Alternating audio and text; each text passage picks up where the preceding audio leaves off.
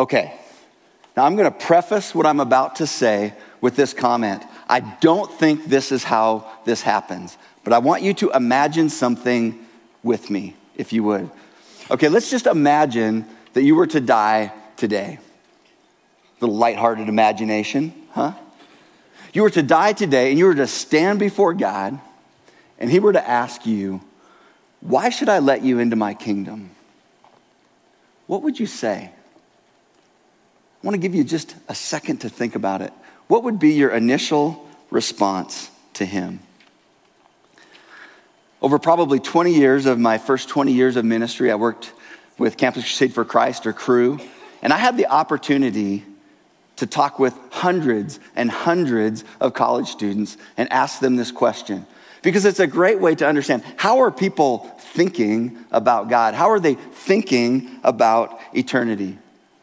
Let me just tell you this. I didn't do an official poll on how people responded, but I would tell you this. Most of the people that responded to that question, the first 2 words out of their mouth were these 2 words: I tried, ... And then what would come after that is some kind of an explanation of what they would imagine would be the kind of good life that God would look at and say, yes, absolutely, you are deserving of the kingdom. Sometimes they would talk about this idea of good and bad. You know, did my good things outweigh my bad? Sometimes they would say things like, I wasn't perfect, but they knew that there was something. They hadn't done everything right. I wasn't perfect, but ... I did my best to ... I never did this ... What does this reveal about people? In my mind, I imagine that people are thinking out there somewhere that there is this spectrum, this scale that starts on one side as really, really bad, and on the other end is really, really good. And somewhere in the middle is this place where God is going to draw the line. This is good enough to get into my kingdom. This is not good enough. And people are out there thinking, man, I hope God curves the final. I really want to get in. But what I experienced is that with so many people, there was just so much uncertainty. I'm crossing my fingers, I'm hoping behind my back that in the end, I'll make it.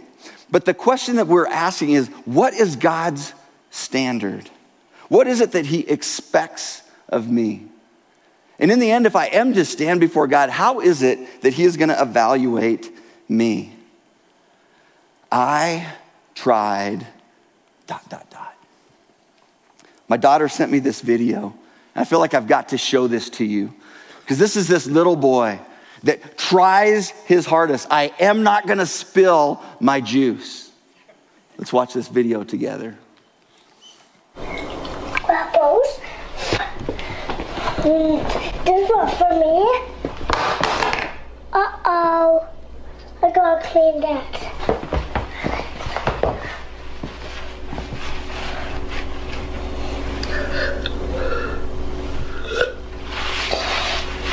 I will build it.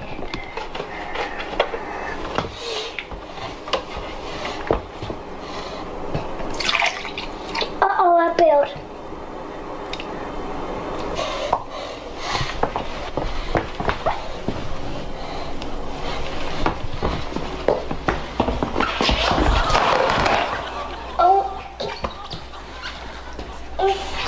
Slippery. I gotta clean that. I never know what to do with our church that laughs at the misfortunes of others. You know, then that gives us a good gut laugh. But when I saw that video, it kind of just reminded me of my own life. I've tried. I'm going to do more. I'm going to try harder. But you know what? Life is slippery. And we fall down on our back sometimes. And we don't do everything, even that we want to do. So even in our best efforts, we don't get there. What are God's standards? What does God expect of me? Now, you've got to understand that we're not the first people on the planet to wonder this question before God. And as we step into this next section of the Sermon on the Mount, Jesus is going to address this question for us. And now you need to understand the audience, again, that Jesus is talking to. His audience is his closest disciples, these men and women that are following him very closely, Jewish background, and a large crowd of people, predominantly Jewish background. So when they are asked the question, or they start to think about what are God's standards, their mind immediately goes back to the Old Testament and the law of Moses, the 10 commandments and all the other commandments that were given to Moses. And they're asking themselves, are those the standards that I'm going to be measured by? And here's what you need to know about them. As they think about this idea that that is how God would measure them, this is what it would feel like emotionally for them. Heavy, weighed down. They're thinking there is no way that I can accomplish that. But as we step into the next 4 verses of the Sermon on the Mount, these are some of the most important verses because Jesus talks about the Old Testament and the law of Moses. And he's going to answer a couple of things for us. One is he's going to help us understand what is his relationship to the Old Testament and the law of Moses. But he's also going to explain for us, if we're going to be a follower of his, what is our relationship to the Old Testament and the law of Moses. And what Jesus unpacks right here is what many have called the thesis or the theme of the Sermon on the Mount. And if we're going to understand the Sermon on the Mount, if we're going to understand in some ways the Bible as a whole, we've got to understand these 4 verses. Matthew chapter 5, starting in verse 17, Jesus says this, "Don't misunderstand why I have come. I did not come to abolish the law of Moses and the writings of the prophets. No, I came to accomplish their purpose. I tell you the truth, until heaven and earth disappear, not even the smallest detail of God's law will disappear until its purpose is achieved. So if you ignore the least commandment and teach others to do the same, you will be called the least in the kingdom of heaven. But anyone who obeys God's laws and teaches them will be called great in the kingdom of heaven." Verse 20, "But I warn you, unless your righteousness is better than the righteousness of the teachers of religious law and the Pharisees, you will never enter the kingdom of heaven." Part of what makes this text so important is that Jesus talks about this idea of righteousness. What does it mean for us to be right with God? What does it mean for us to meet his standards? But it's also helpful for us because Jesus uses this text to shine the light on 2 important things. What is the relationship between the Old Testament and the New Testament? What is the relationship between the law of Moses and this gospel that Jesus has been preaching? And there's 3 important questions that this text raises for us, and these questions are in your notes, and they're these. Why would people think that Jesus had come to abolish the law? How is it that Jesus fulfills or accomplishes the purpose of the law? And what is this better, greater righteousness that Jesus expects? Here's the first question. Why would people think that Jesus had come to abolish the law? And we've just got to understand that Jesus is not going to ask questions that people aren't asking. But here's what he says in verse 17. He says, "Don't misunderstand why I have come. I did not come to abolish the law of Moses or the writings of the prophets. No, I came to accomplish their purpose." See, Jesus knows that there's questions that are being raised about him because he's out there talking about his kingdom, this upside down kingdom, and it's different. It's different from the things that they've heard from the Pharisees and the religious leaders that they've heard up until this time. It is completely upside down in some ways. Now, exactly why they were thinking that Jesus came to abolish the law, we don't know. But some of the things that it might be is that when Jesus was asked simply, what is the greatest commandment in all of the law of Moses? He said the greatest commandment is to love the Lord your God with all of your heart, soul, mind, and strength. And he said the second commandment is like it, love your neighbor as yourself. And he says, if you get those two right, all the law of Moses, hang on those. You get those two right, you'll be fine with everything else. And as people hear that, they're starting to wonder, it seems like he's not taking the law as seriously as we do. Is Jesus trying to lower the bar of the law? It sounds different. Now, this is just the very beginning of Jesus' public ministry, but he's also he's doing some things that are outside the box of what they've always known to be inside the box of the law of Moses. There's things that are happening on the Sabbath. His disciples are going out and they're picking grain. They're like, that is not okay according to the law of Moses. He's doing things like healing people on the Sabbath. And they're going, that isn't how we've done things. That is definitely outside the box. This Jesus, he's undercutting the law of Moses. But if there's one thing that caused them to think Jesus isn't about the law, was how he talked and how he taught. One of the things that was said about him over and over and over again is he teaches like one with authority.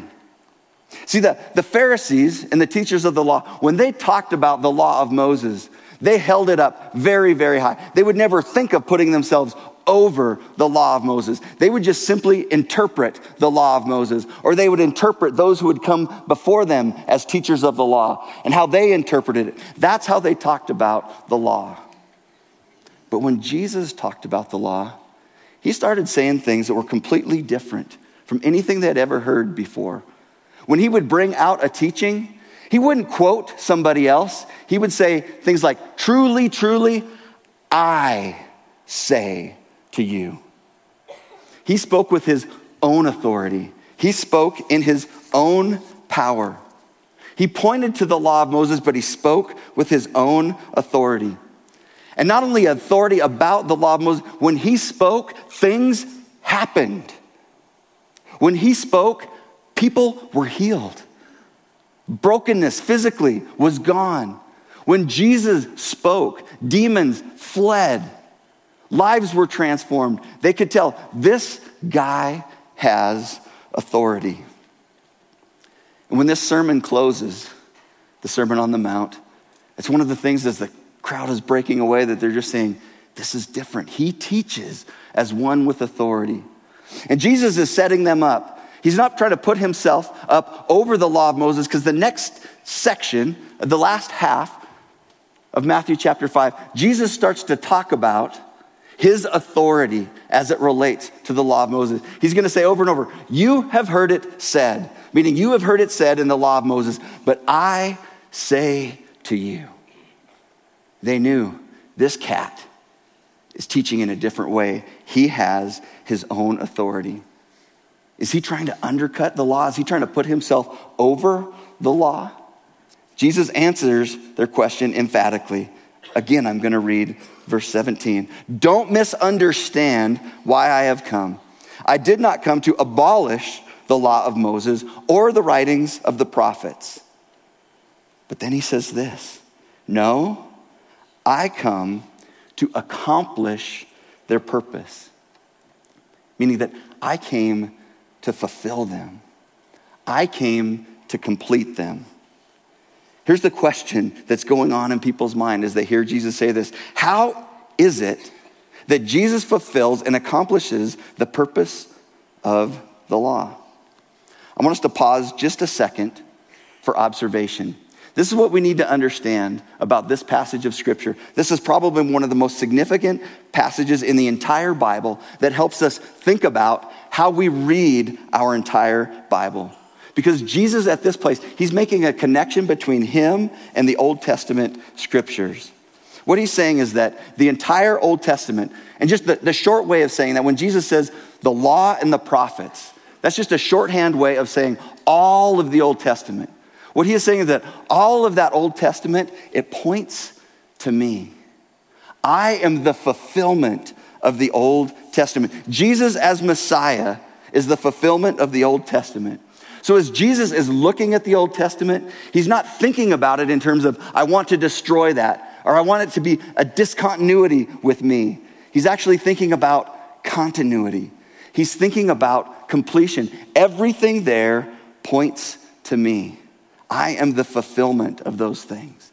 And that's where we've got to understand here in the 21st century, as we read our Bible, we've got to understand it is an arc of one story that starts in the beginning with creation. God intended to create people that would have a relationship with him. But we barely get started. Man and woman says, I want to do it. We want to do it ourselves. Thank you very much. We got this. And that relationship, that connection with God was broken. But then God starts a redemptive plan through the nation of Israel. I'm going to call a people to myself. I'm going to bless them, and they are going to be a blessing to the world around me. And through them, I'm going to bring the Mashiach, the Messiah that's going to come. And that's where we find Jesus in this story. Jesus as the Messiah. But then that's not the end of the story either, because there's a new season that begins. When Jesus leaves, it's the church age, where Jesus starts this movement of those who have bowed their knee to him and said, we're going to follow you wherever you go. And it's about his church building the kingdom. That's where we're at right now. Jesus is pulling people together with him that are going to build this upside down kingdom with him here on earth. And then ultimately we'll get to the place where there's the restoration of all things, where Jesus makes everything new again. And everyone that's bowed their knee to him will spend eternity with him. So as Jesus is trying to understand, as he stands where he's at in that arc of the story, and he's looking back at the Old Testament, he's saying, I am not trying to destroy that. That is pointing to me. He's saying, when you go back here and you look at the moral law of God, it is pointing to me. I am the only one that will fulfill the moral law of God. I will fulfill it perfectly. The moral law of God points to me. And he's saying the prophets, especially the predictive prophecy about me, I am the Messiah. All of that Old Testament, all of the prophets, they point to me. I am the fulfillment of that. When you look back at the Old Testament and you see those pages of the ceremonial laws and the sacrificial laws, Jesus is saying, that's pointing to me. I am going to be the ultimate sacrifice. But it's not going to be a priest that brings a lamb that sheds blood for the nation for 1 year. I'm going to be the ultimate sacrifice. I am going to be the priest and the lamb. I'm going to be the mediator between God, but I am going to be the sacrifice. Everything in the Old Testament points to Jesus. Whenever we read our Old Testament, as Bible thinkers, as Bible readers, we say, how does this point to Jesus? Because everything there points to him. But then, in these 4 little verses, Jesus drops a bomb. He drops a bomb. And he lays down what some would call the central or the theme of the Sermon on the Mount. Verse 20. But I warn you, unless your righteousness is better than the righteousness of the teachers of the religious law and the Pharisees, you will never enter the kingdom of heaven. It hit them like a ton of bricks. They had to be asking the question, what is this better, greater righteousness that Jesus is expecting of us? This was the place in Jesus' sermon where he got their attention. You know, maybe up until this point, they were on their notes page and they were just kind of doodling. You know, their notes page maybe was becoming a grocery list or a to-do list for the afternoon. I know that never happens here because I am so riveting. None of you ever do that. No, I know you do. We see the papers behind. We know what you're writing sometimes. But that audience, this got their attention because something in them would say, oh no. You're telling me that my righteousness has to be greater than the Pharisees and the teachers of the law?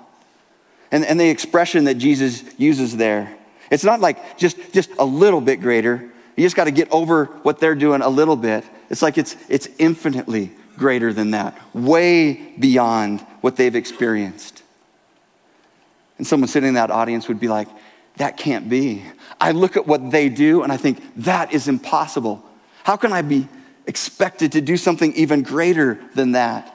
I mean, these guys, all day long, they're thinking about the 248 commands of God, and they're doing everything in their power to do all of it. They're thinking about the 365 prohibitions in the law of Moses, and they're thinking, I'm not going to do any of those. They're working hard at it. It was their master life goal. In fact, they were so into it that if there was a line here that was drawn in the law of Moses, they would make other rules that would keep them from even getting close to the line because they didn't want to break it. They wanted to meet God's standards.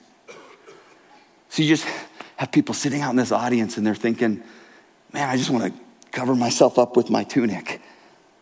I can't accomplish this. I want to hide. How can I have a better righteousness? Because what Jesus said is it's better than the Pharisees and the religious teachers, and I think that's impossible. So he's asking something that's even beyond what I think is impossible. How can I find?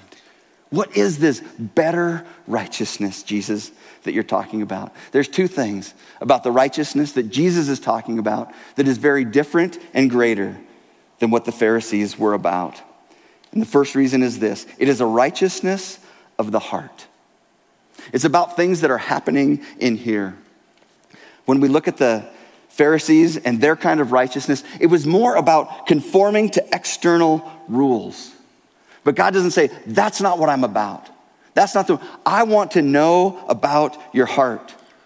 I want to see the things in you that nobody else can see. I want you to be responsive to that. He talks about motives. Motives. It's not just what you do, it's why you do it. Jesus is raising the bar. Because you see, the Pharisees, they were just content for this external and formal obedience, conforming to the letter of the law. Just do enough to keep inside the letter of the law. But Jesus says, what I'm calling you to, what God calls us to, is way more radical than that. Because if that's what he wanted, this is what would have happened. Jesus would have told this crowd, look at these people. They're the goal. They're the ones that you need to imitate. Do what they do. They're the example. But Jesus doesn't do that with the Pharisees, does he? He actually does the exact opposite. When he talked about the Pharisees, he gave an example one time of what they were like that was very, very different. He said, this is what the Pharisees are like. They're like these people that they spend all their time polishing the outside of the cup. They want everything to look good. They want everyone to think everything is great. But when you actually look on the inside, it's just dark and gross. He said on the outside, it's like a whitewashed tomb. It looks beautiful, but you open it up and you look inside, it's full of death, dead men's bones.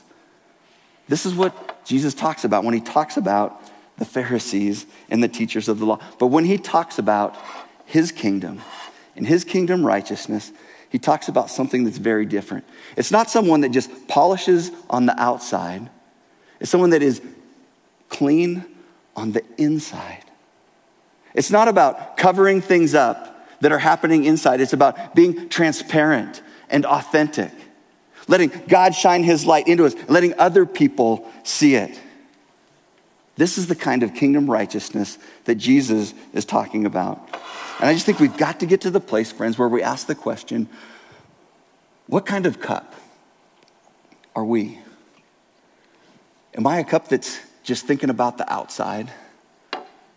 Or I am a cup that is thinking about being transparent and authentic before God and before people? What kind of cup are we? And I want to just prepare you for what's going to happen in the Sermon on the Mount, because this is the kind of heart kingdom cup that Jesus is looking for. Over the next section of Matthew chapter 5, Jesus is over and over again. He's going to talk about not the religious law, but he's going to talk about the things that are happening in our heart. What is happening in our heart beyond what the law says? And friends, I hope in some way that there's something in you right now that is saying, if that's what God wants, this kind of openness before him and this transparency with people so that God and others can see into my heart, I hope something in you says, that doesn't make me feel very good. I hope that something in you says, I don't know that I want people to see my heart. Because, Bob, if I'm really honest about my heart day in and day out, honestly, it kind of looks a little bit more like this. That's why we've got to understand that there is a better righteousness that isn't just about the heart, but it's better because it is a righteousness, friends, that doesn't come from us. It is a righteousness that comes from him. It's not a righteousness that is empowered or earned by us. It is a righteousness that is earned and empowered by him. Way back in the Old Testament, remember we said it at the very beginning, the Old Testament, it is always pointing back to Jesus. In the book of Ezekiel, they talk about this new covenant that God was going to make with his people. Something that he was going to do to make them clean, to make the cup clean. This is what Ezekiel said in Ezekiel 36. And here's what you've got to hear. God is the one who does this. God is the one who accomplishes this.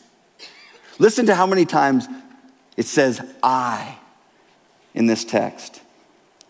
Verse 25, then I will sprinkle clean water on you and you will be clean. God is saying, I will do it. I will clean the cup. It's not about you trying to figure out how to clean the cup.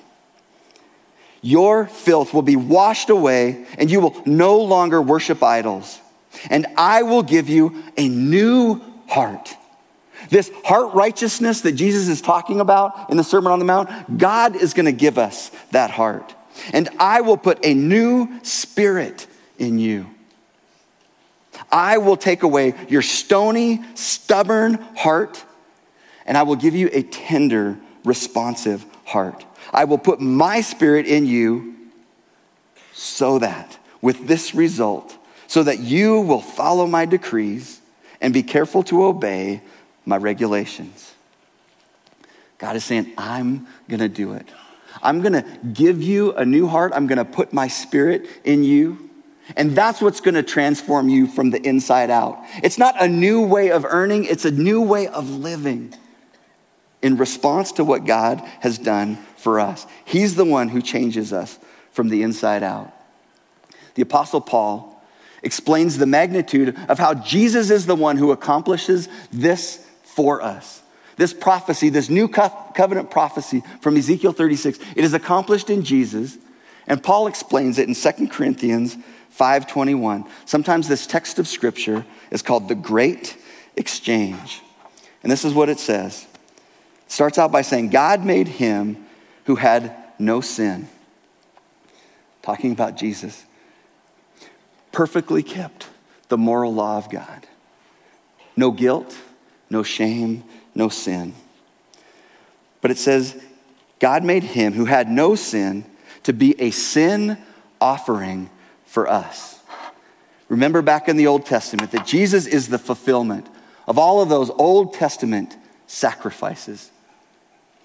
But this wasn't going to be about a priest taking a lamb to be slaughtered and its blood shed.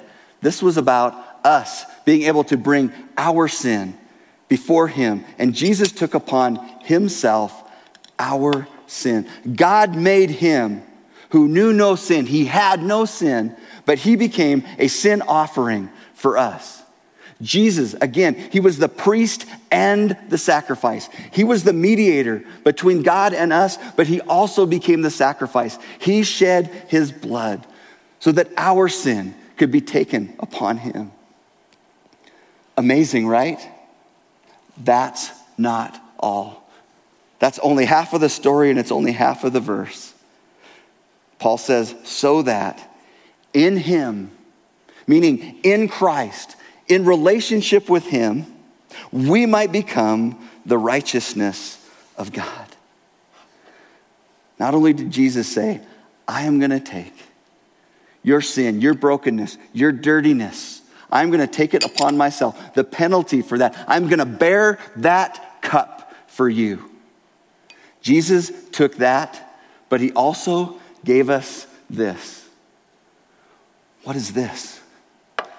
This is his righteousness, his perfect obedience to the law. He says, in me, this is you. This is how I see you. Perfect righteousness before God. I just pray that if there's only one thing that you walk away with, if you are in Christ, you need to understand this is you. You have his righteousness. This is not a righteousness that you accomplished. That is not a righteousness that you earned. Jesus accomplished this. He earned this for you. And it's our response to him out of incredible gratitude for what he did to make us this that causes us to want to live and to follow him and say, Jesus, whatever, I want to follow you out of joy and gratitude for what it is that he accomplished for us. This whole exchange, that is upside down, friends. That is backwards. That is not how this world works. That an innocent man took my punishment. That is not how this world works. The right side up kingdom says, you get what you deserve. You get what you earn. But the upside down kingdom says, you get what he deserves. You get what he earned. Friends, we've got to let that truth wash over us. And I want to say it is not about emotionalism. But if what Jesus did for you doesn't move you, doesn't melt your heart in some way, I wonder, do we really understand what it is that he did for us? When we really get it, friends, it melts our heart and it galvanizes our faith. It galvanizes us in a way that we said, I will follow him. I don't care where he asks me to go. I will follow him. I will not follow another. And I'm afraid if you're there and you're just like, I've heard this all before. No big deal. I think you might not get it. You might not get the magnitude of what Jesus did. That's why when this sermon started, not my sermon, but Jesus' sermon started, the very first thing he said is, blessed are the poor in spirit. Blessed are those who realize their desperate need for God. Like, God, I've got nothing. God, this is all I've got to offer you. Nothing. Brokenness, sin, shame, guilt. That's all I've got. And realize that God is the one that can bring the righteousness that Christ provides for us. Blessed are the poor. It's not till we realize our desperate need for him that we will throw our life at his feet and say thank you and follow him out of joy and gratitude. When I think about Jesus talking about the religious law, this is the word that I think of. The religious law, and really probably all religion, it just says this word, do. You gotta do. And if you feel like you've done, then do more, try harder. Get on the treadmill. Do everything you can to try to earn God's righteousness. That is what religion will tell you. But that is not the kind of righteousness that Jesus is talking about. He's talking about a gospel righteousness. And it's not spelled D-O, but it's spelled this way. Done. It's not about what I do. It's about what he's done. It's not, I tried, ... It's about he did, period. That's it. It's not about I do. It's about he's done. Only 2 letters difference, but they couldn't be further apart. And if you don't get it, we completely miss what it is that Jesus wants to do for us. We can't lose sight of this, friends. We can't lose sight of the reality that this is what God has done for us in Christ. I never get tired of talking about this. We have to remind each other. Sometimes we think that this gospel message is for people that have never heard about Jesus. Friends, this gospel message, it's for you and me. Because we need to remember that this is true. This is who we are.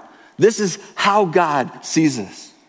Because the truth is, as soon as you walk out of those doors, just like me, you're likely to forget. As you walk into life, as you walk into your own brokenness and failures, things in you are going to be like, I just don't measure up. But God would say, you measure up because Christ measured up. It's not about what you do. It's about what he's done for you. Friends, I want to encourage you that we would have conversations regularly that would remind us the magnitude of what God has done for us. Can I ask you to commit to do a couple of things today to move toward the kind of righteousness that Jesus is talking about? Would you have a couple conversations this week? And the first conversation that I want you to have that I think will help us move toward a heart righteousness before God, would you have a conversation with God himself? And just ask him, God, you see everything. You know everything. You made me righteous. But is there anything inside my cup right now that is keeping me from following you and experiencing you? And the way I do this, and this works for me, you may have another way to do this, but I just have my journal and I just start to write down anything that God brings to my mind. And I just think, God, I want to turn from those things and I want to follow you. Can I ask you to have a second conversation this week? Would you be willing to talk to another person? Talk to another person about the things that are happening in your heart, the things that you want God to develop and change in you. Because here's what's true. It's as we spend time with people, reminding each other of the gospel and reminding each other of those things inside of us that need to be changed, that we actually are transformed from the inside out. It needs to be a safe person, a person that you trust. But we want to move and become people that actually live out this reality, that we live lives with the roof off in our relationship with God because we know that he sees everything inside. But we also live lives with the walls down. We allow other people to see in and see what's there. We're honest about the things that are happening inside of us. Friends, I need this every day. I need people to remind me every day. Friday morning, I sat down and hung out with guys that I meet with regularly, and I was a mess, an absolute mess. And I had men that sat around with me as I talked about the things that were in my heart. It was emotional for me. I was embarrassed to talk about the things that were happening there. I couldn't even hardly talk. There were tears in my eyes. We were at Starbucks and I kind of looked up. There was a guy at the table behind me and his eyes were like this, like, is that guy going to be okay? But I had the opportunity to just let people see into my life and had them remind me who I was. Remind me who I was. Remind me that this is who Christ made me to be. And it changed everything for me that day. When I walked in with a heavy spirit, I walked out with a light spirit just because people reminded me of this truth. Friends, we've got to remind each other of the magnitude of what it is that Jesus did for us and who that makes us. I want to just ask you to set your things aside. And I want to just ask the Lord to speak into your life. Would you begin a conversation with him right now, asking him, God, is there anything in my life that you want to shine the light on?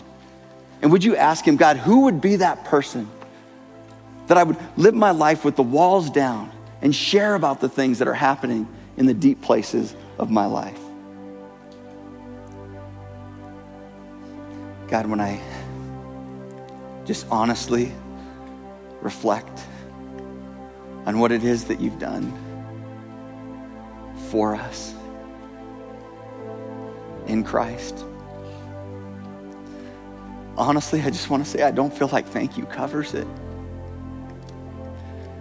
But I'm going to say it, God, thank you. Thank you that you did that for us.